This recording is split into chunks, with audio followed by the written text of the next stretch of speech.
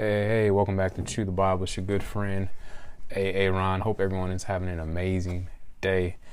It's a beautiful November 3rd, 2022, 3:23 in the afternoon here in Kansas City. And we are in Matthew chapter 11. All right. Jesus and John the Baptist.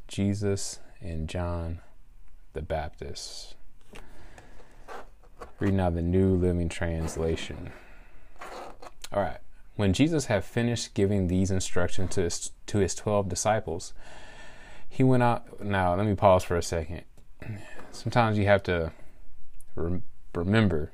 It blew my mind when one of my former pastors, house church pastor, he told me that there were no chapters in the Bible. Before, when they compiled the scriptures together, all the numbers and verses were added. It's like, yeah, you got a point. Yeah, they had to make it make more sense. But really, if you were to read this back when they had the original manuscripts, Dead Sea Scrolls and all that stuff, there wouldn't have been all these breaks. So you have to remind yourself, okay, what were the instructions that he's talking about? Everything in chapter 1. I don't know, just when you're reading the Bible, sometimes you got to step outside of the numbers and the chapters and verses and just kind of just read it. That's why it helps to read it from Genesis to Revelation. Anyway, all right. When Jesus had finished giving these instructions, this is my opinion on that. When Jesus had finished giving these instructions to his 12 disciples, everything that he said in chapter 1 about, when you go in people's houses and they treat you nicely, bless them. If they don't, pull back the blessing. If they're worthy. Anyway, go back and read that. He went out to teach and preach in towns throughout the region. John the Baptist, who was in prison, heard about all the things the Messiah was doing. So he sent his disciples to ask Jesus, "Are you the Messiah we've been expecting? Or should we keep looking for someone else?" Verse 4, Jesus told them, "Go back to John and tell him what you have heard and seen. The blind see, the lame walk, and those with leprosy are cured. The deaf hear, the dead are raised to life, and the good news is being preached to the poor." And he added, "God blesses those who do not fall away because of me." Now, I encourage y'all to go once again, read some commentary on that fall away in different translations. So what he's saying when he says fall away, because some people think, oh, there's another scripture that proves that you can lose your salvation. It says, "or who are not offended by me." The little notes it has in here. Anyway, just go read more on your own. That's why it's good to read context and read multiple translations and read some commentaries about this stuff. And I encourage you to pick only like one or two commentaries that you trust that are pretty solid. Like I like the Tony Evans. That's a pretty solid one. That's the Bible that I actually have, the Tony Evans Study Bible.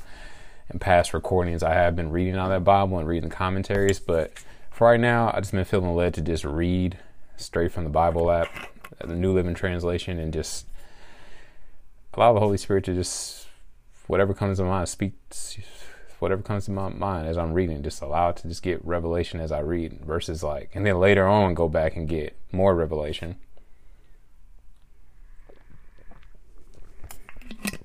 I was telling a lady the other day, we were talking about reading the Bible. I think I've said this before, but she was saying that she was reading the Bible in a year, and she didn't like it because it was bouncing around everywhere. You read a little bit of Genesis and read a little bit of like a Psalm or a proverb, and then they'll have you read like 2 books out of the New Testament, and it was just kind of all over the place.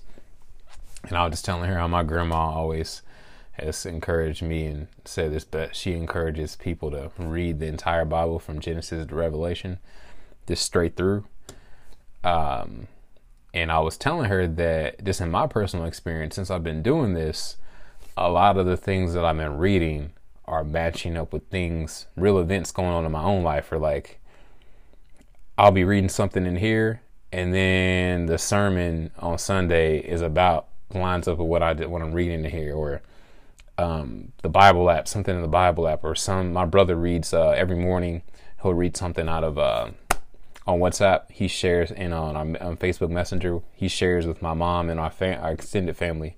He shares Joyce Meyer's devotional. He reads out of that, and something that he reads out of that will line up with exactly something I'm dealing with in my life, or something I'm reading right now by just reading the Bible chronologically. And it's amazing just how much, I don't think it's a coincidence. And the more I think doing it that way, just reading straight through, not to say for those of y'all that read the Bible in here, if that works for you, I'm not knocking it. I'm just saying it's something cool about doing it this way.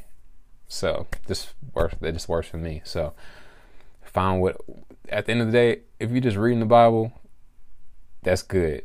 Just whatever it takes to encourage you to desire to read the Bible more, because the more you read it, the more it reads you, and the more it changes and transforms you into being more like Jesus. All right, verse 7. At the end of the day, that's the whole point of even reading the Bible. If when we're reading it, it's not making us more like Jesus, then just keep on reading it, because eventually you will.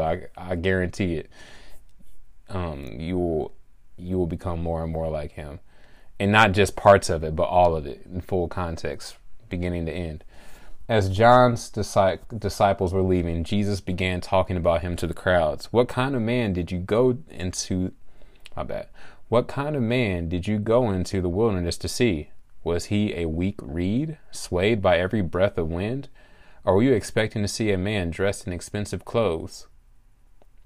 No, people with expensive clothes live in palaces. Were you looking for a prophet? Yes, and he is more than a prophet. John is the man to whom the scriptures refer when they say, I'm highlighting all this good stuff here. This was wild. If John the Baptist showed up to the average modern American church, it would be interesting to just do a whole undercover John the Baptist show. Have somebody dressed like John the Baptist and walk into a church and see how he gets treated. Yeah, that would be very interesting. All right, that's all I'll say about that. We're actually going to talk about that very topic when we get into, like, this thing is Corinthians. Talks about how we treat people who don't look as nice or might have a smell to them. All right, John is a man to whom the scriptures refer when they say, look, I am sending my messenger ahead of you, and he will prepare your way before you. Verse 11, I tell you the truth, of all who have ever lived, none is greater than John the Baptist, yet even the least person in the kingdom of heaven is greater than he is. So for those of y'all, I sometimes struggle with this, who think you are, the bench warmers in the Christian faith, or you sometimes look at your life and things that you've done or you said, and you're not always on, like you feel like the 12th man on the team. Shoot, sometimes you might feel like the water boy or the towel boy on the basketball team or the cameraman. Like, I don't know. You don't feel very significant in the kingdom of God. Here you go. Not to boost your ego, but whenever you're trying to, you feel bad or feel like not that great of a Christian, or you look at other people like, oh man, or you look at pastors or evangelists or people like, oh, that person is on fire for God. That person, God loves that person. That person is special. He's a 5-time all-star in the kingdom of God, right? Whatever. I'm just being real. Maybe y'all don't have these thoughts. Sometimes I have these thoughts. That's the MVP of Christianity, right? Somebody like Billy Graham. Whenever you're feeling those thoughts, go to the scripture right here, verse 11. I'll tell you the truth. Of all who have ever lived, none is greater than John the Baptist. Yet even the least person in the kingdom of heaven is greater than he is. So, he's saying John the Baptist is amazing. He's like the Giannis Antetokounmpo. Giannis, the Greek freak. He's like the Greek freak of Christianity back then, right? One of the greatest in the kingdom, right? And he's saying, even you that might think of yourself as the least in the kingdom, which is kind of a good attitude to have, so you don't get all puffed up and like, anyway, prideful. It's a good attitude to actually have that, but there's a balance too. Like, you can look at this and be like, even you that might feel like you're the least, you're greater than John the Baptist. That's pretty powerful, isn't it, to think about? This is how I read that. All right. And from the time John the Baptist began preaching until now, the kingdom of heaven has been forcefully advancing. Or what else does it say? This little note here. Or the kingdom of heaven has suffered from violence. That line is quoted in a Ty Tribbett song. I won't sing it though. But verse 13, 13, where did that come from? Verse 13, for before John came, all the prophets in the law of Moses looked forward to this present time. And if you are willing to accept what I say, he is Elijah, the one the prophet said will come. Kind of confused there, but let's just keep reading. Why did he say, hold on a second. I'm trying to find a good highlight here. He says, all right, for before John came, all the prophets in the law of Moses looked forward to this present time. And if you are willing to accept what I say, he is Elijah, the one the prophet said would come. So yeah, if you go back into the Old Testament, we've talked about this. Yeah, Malachi 4:5. We just read that.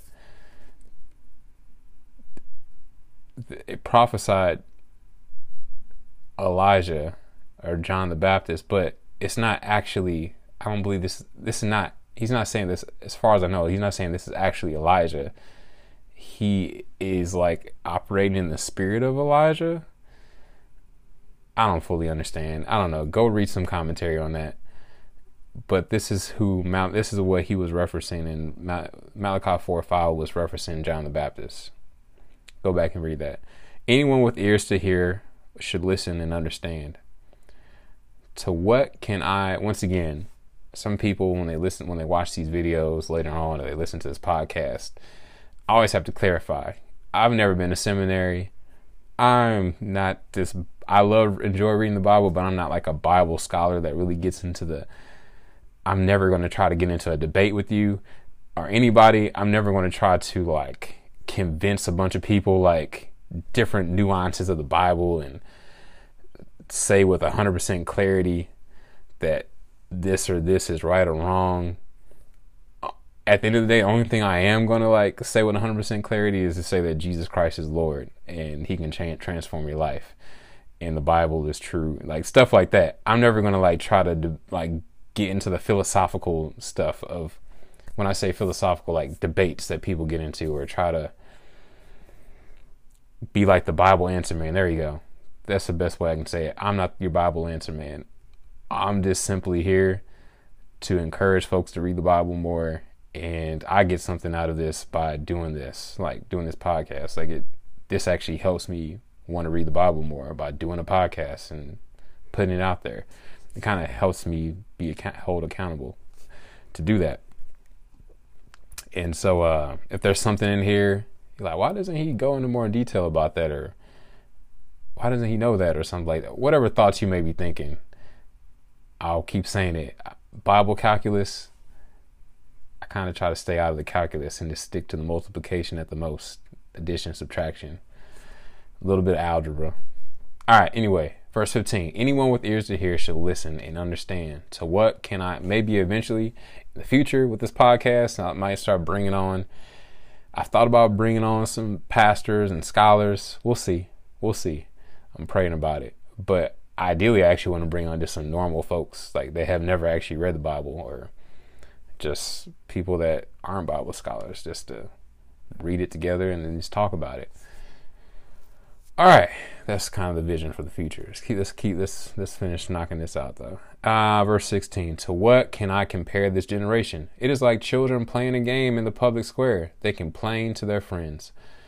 We played wedding songs and you didn't dance. So we played funeral songs and you didn't mourn. Verse 18, for John didn't spend his time eating and drinking, and you say, he's possessed by a demon. The Son of Man, on the other hand, feasts and drinks, and you say, he's a glutton and a drunkard and a friend of tax collectors and other sinners. But wisdom is shown to be right by its results. Basically, watch the fruit. Watch the fruit. See the results. People are getting saved. Are people getting healed? Eyes have been opened. Look at the results. Yeah, anyway. That's how I read that. Y'all can say all this stuff about me, but look at people's lives are being changed in a good way. Judgment for the unbelievers. Verse 20. Then Jesus began to denounce the towns where he had done so many of his miracles because they hadn't repented of their sins and turned to God. Repentance, once again, we've talked about that before. It's just simply changing the way you think about your life and the choices you're making, the places you're going, the things you're doing, the things you're saying, and saying, you know what, that's not right. That's complete in opposition to what God will want me to do, say, or go. You know, I'm going to turn to God and say, God, I'm a sinner in need of a savior. I need your help to not do those things anymore and to do the things that you have called me to do, to completely turn in the whole opposite direction. So, what sorrow awaits you, Chorazin and Bethsaida? For if the miracles I did in you had, my bad, back it up. For if the miracles I had did in you had been done in wicked Tyre and Sidon, or Tyre, how you want to say that word, that place, their people would have repented of their sins long ago, clothing themselves in burlap and throwing ashes on their heads to show their remorse. We've seen that analogy multiple times about ashes and burlap, or potato sack. That's what I like to think of when I think of a burlap. All right, verse 22. I tell you, Tyre and Sidon will be better off on Judgment Day than you. Whenever God brings up that phrase, Judgment Day, that's going to be a very interesting day. Sometimes I look forward to it. Sometimes I'm like, I don't know. As long as you have a relationship with Jesus, you really shouldn't be afraid. But there is like that human side of me, like, I don't know, man. I've done some things, said some stuff.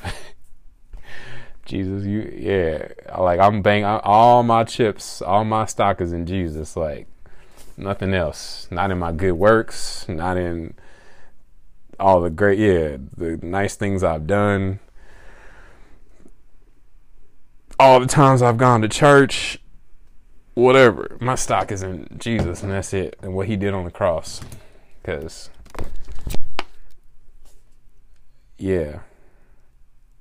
if it turns out that all this stuff is not true, which I'm not saying it is, I don't believe it is, but if it for some reason turned out not to be, I'm kind of screwed. I mean, not kind of, I am screwed. And so, but it takes way more faith to believe. It takes way more faith to believe in everything else.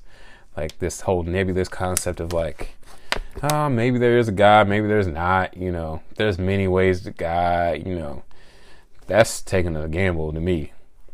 To be certain that like he's the way, the truth, and life, like this wristband says, John 3:16 simply says, for God so loved the world, he gave his only son, so that his only begotten son, so who should ever perish shall live forever. Whoever believes in him shall not perish, but should have everlasting life. And then John 14:6 says, I am the way, the truth, and the life. No one gets to the Father God except through Jesus, through him. That's way more certain and way more like, it takes, to me, in my just logically thinking, it takes less faith to believe in that. It still takes a lot of faith, but it takes less faith to believe in that than in this whole nebulous concept of like all these other people are right, like all these, like just being a good person and just being kind and believing in Buddha or whatever, all the religions are right, all these other people are right, even though they don't even they just think Jesus is just a prophet at the most. There's only basically two ways in this world: Jesus' way or the world's way. So I don't know how I got into that, but let's just keep going. Verse 23, and you people of Capernaum, will you be honored in heaven? No, you will go down to the place of the dead. For if the miracles I did for you had been done in wicked Sodom, it would still be here today. I tell you, even Sodom will be better off on Judgment Day than you. And y'all know how Sodom got down. Sodom was like, I keep saying, I've said before, Sodom was like Amsterdam, New Orleans, and Vegas rolled into one. If y'all are ever bored one day, go watch I don't know, I recommend watching probably the whole thing. It might be kind of triggering, it's kind of crazy, but there's this show called The Mole People, or just look up The Mole People or the sewer people that live they live in sewers in under Vegas. And yeah, that will show you, like, yeah, Vegas may look like all glitz and glamour on above ground, but there's a whole other underworld underground. Y'all think the homeless folks y'all see in y'all corners in your neighborhood in these tent cities or something else? Go check out the sewer people. I told one of my Uber riders about the sewer people. She started laughing. She's like, "What you talking about?" I was like, "Yeah, look it up. It's these sewer folks. They live in sewers." All right, Jesus' prayer of Thanksgiving. I can't even take credit for that. One of my Uber riders originally told me about it. I don't know how we got on that topic of conversation, but yeah, one of my riders told me about it. All right. Jesus' prayer of thanksgiving, verse 25. At that time, Jesus prayed this prayer: "O Father, Lord of heaven and earth, thank you for hiding these things from those who think themselves wise and clever, and for revealing them to the childlike." I always say, yeah, you have to. A lot of people don't like to hear this, but basically, in order to see the kingdom of God or have a relationship with Jesus, you have to. It requires humility. And basically realizing, like, yeah, I'm wrong. Like, everything that I've ever learned or been taught, even some of the things I've been taught in church, could be and possibly, most likely, are wrong. Humbling myself and saying, "All right, Jesus, your way. I want to know more about you." Like, it takes a childlike faith and humility, like, and letting go of all the hurt you've experienced outside the church and in the church by people, and just realizing that wasn't Jesus. Being like a child, I always say children, I usually have soft hearts. They haven't allowed themselves to be hardened yet, by the world, and they haven't really, most of them haven't experienced a whole lot. Even ones that have experienced a lot of trauma and pain, a lot of times they're still forgiving and have soft hearts. And so, yes, thank you, it says, and for revealing them to the childlike.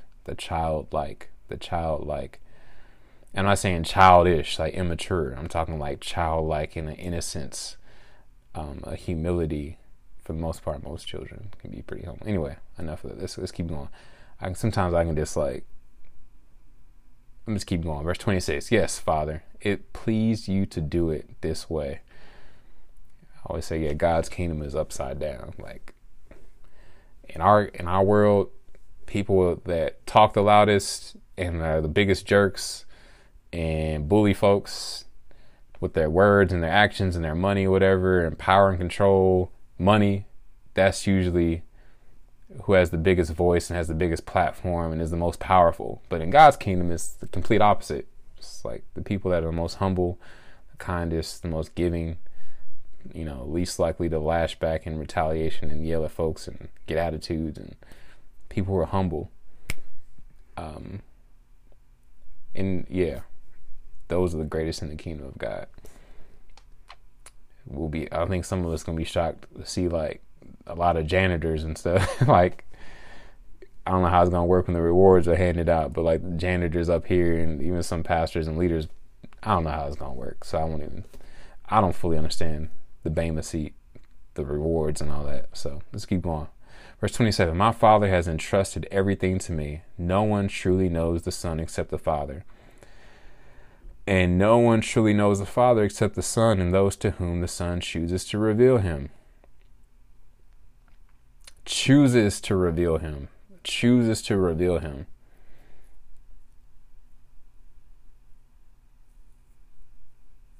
chooses to reveal him. It's interesting. This God chose, like a lot of times in Christianity, there's this concept of like, I've heard this said before, like, oh, we chose Jesus. Like, I made the choice to make him my personal Lord and Savior.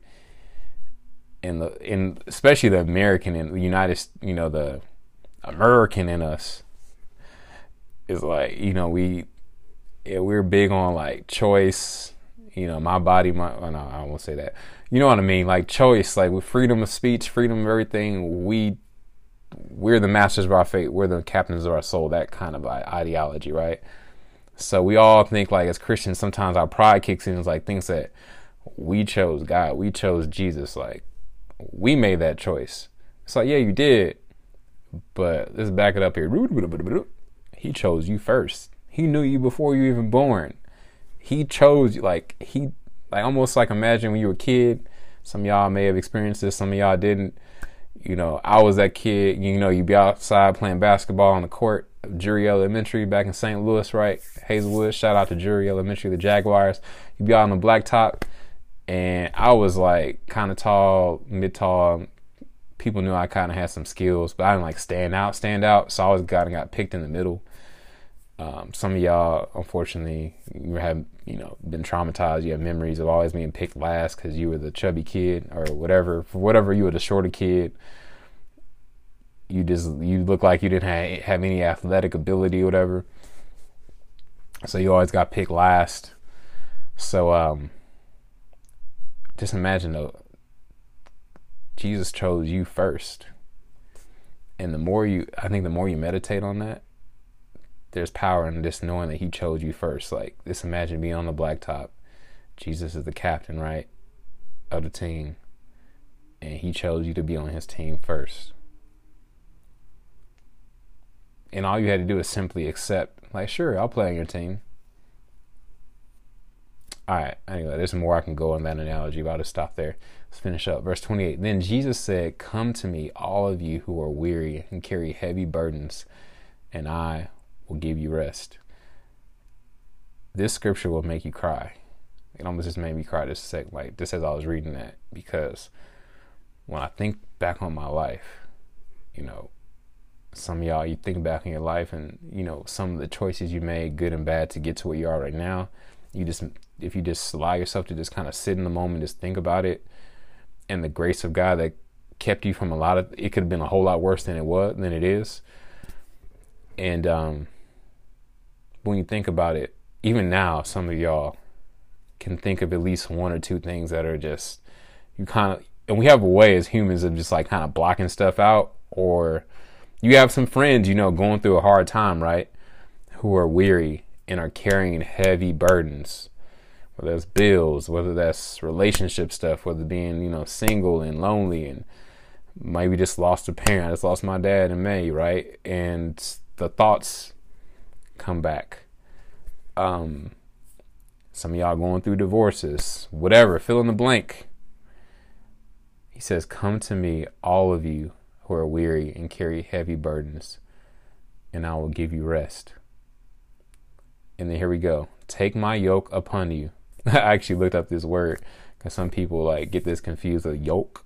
That's what I call this. I'm calling this recording over easy, like over easy eggs. It kind of help you like a mnemonic device to remember this book of the Bible and this scripture. I just went out with somebody I just met, and we had breakfast, and I ended up ordering. Always when I go to, what is it called? First Watch. I always like to get I think it's called a Farmhouse. It's whatever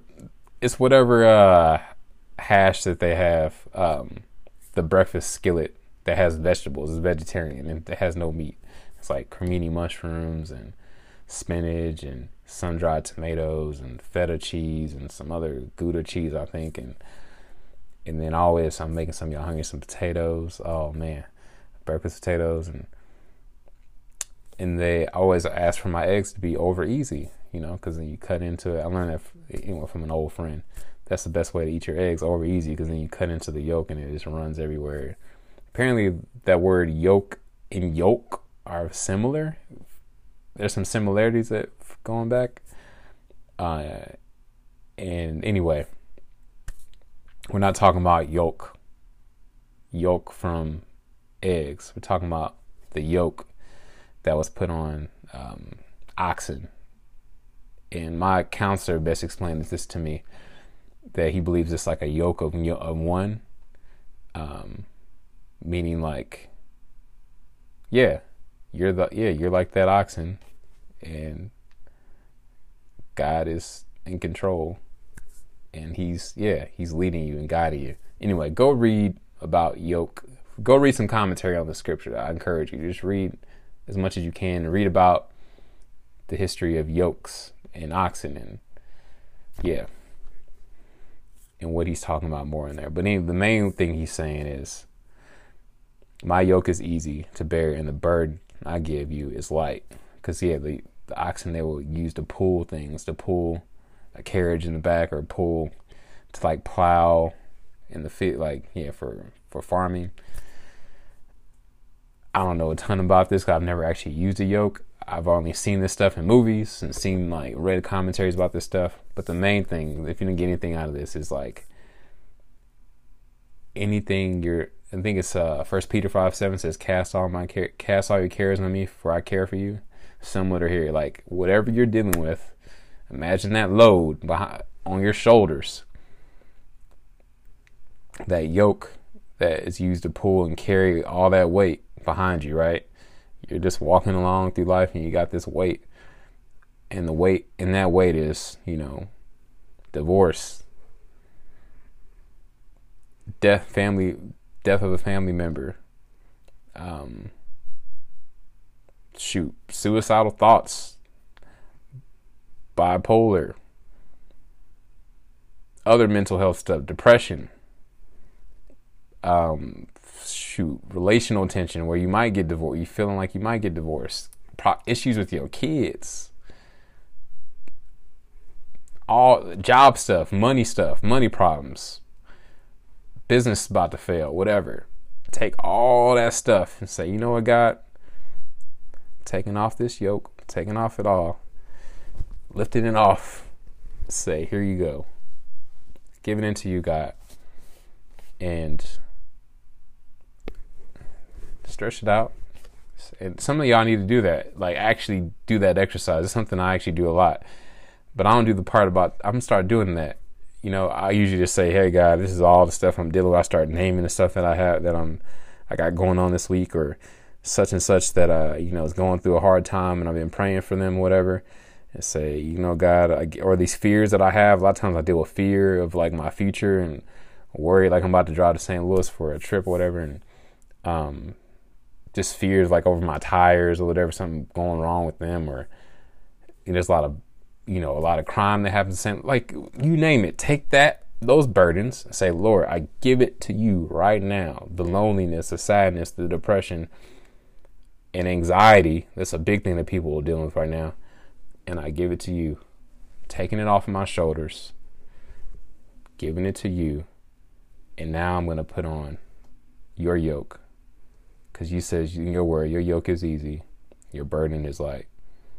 I cast all my cares on you, because you said in your word that you care for me. Putting it on, and you might have to do that a few times. Just keep doing it until like you feel like a release. And now when those thoughts come in your head, as they keep coming up, you might have to keep doing this multiple times. Like, no, your yoke is easy, your burden is light. I already took off that yoke, Lord. I'm giving it to you. I'm giving you that anxiety to you. And then when you do that, it's like the devil can't trip you up, where it's not even just the devil. A lot of times,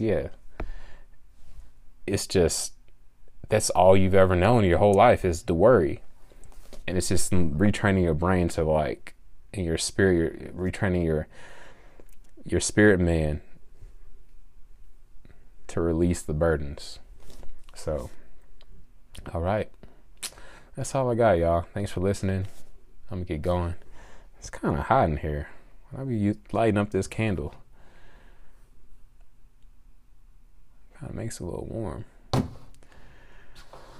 All right. That was good. That felt very, very therapeutic. All right. Till next time. I'll holler at y'all later. Romans 3:23 says, "For all have sinned, or missed the mark, or veered off the path, and fallen short of the glory of God," or God's perfect standard. Romans 6:23 says, "For the wages of the cost of that sin is death, or eternal separation from God. But the free gift of God is eternal life through Jesus Christ, our Lord." Romans 5:8 says, "But God demonstrated his love toward us," or showed his love toward us, "in that while we were still yet sinners, Jesus Christ died for us." Romans 10 verse 9 through 10 says that if we will confess with our mouth that Jesus is Lord and believe in our heart that God has raised him from the dead, we will, not might be, not maybe, we will be saved. For with our hearts we believe we are now in right standing with God, and with our mouths we confess that we are now saved.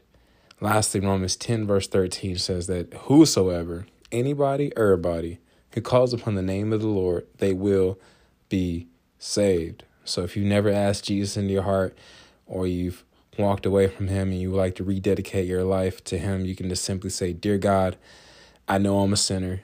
I know my sin deserves to be punished. I believe Jesus Christ is the Son of God who died for me and rose from the grave.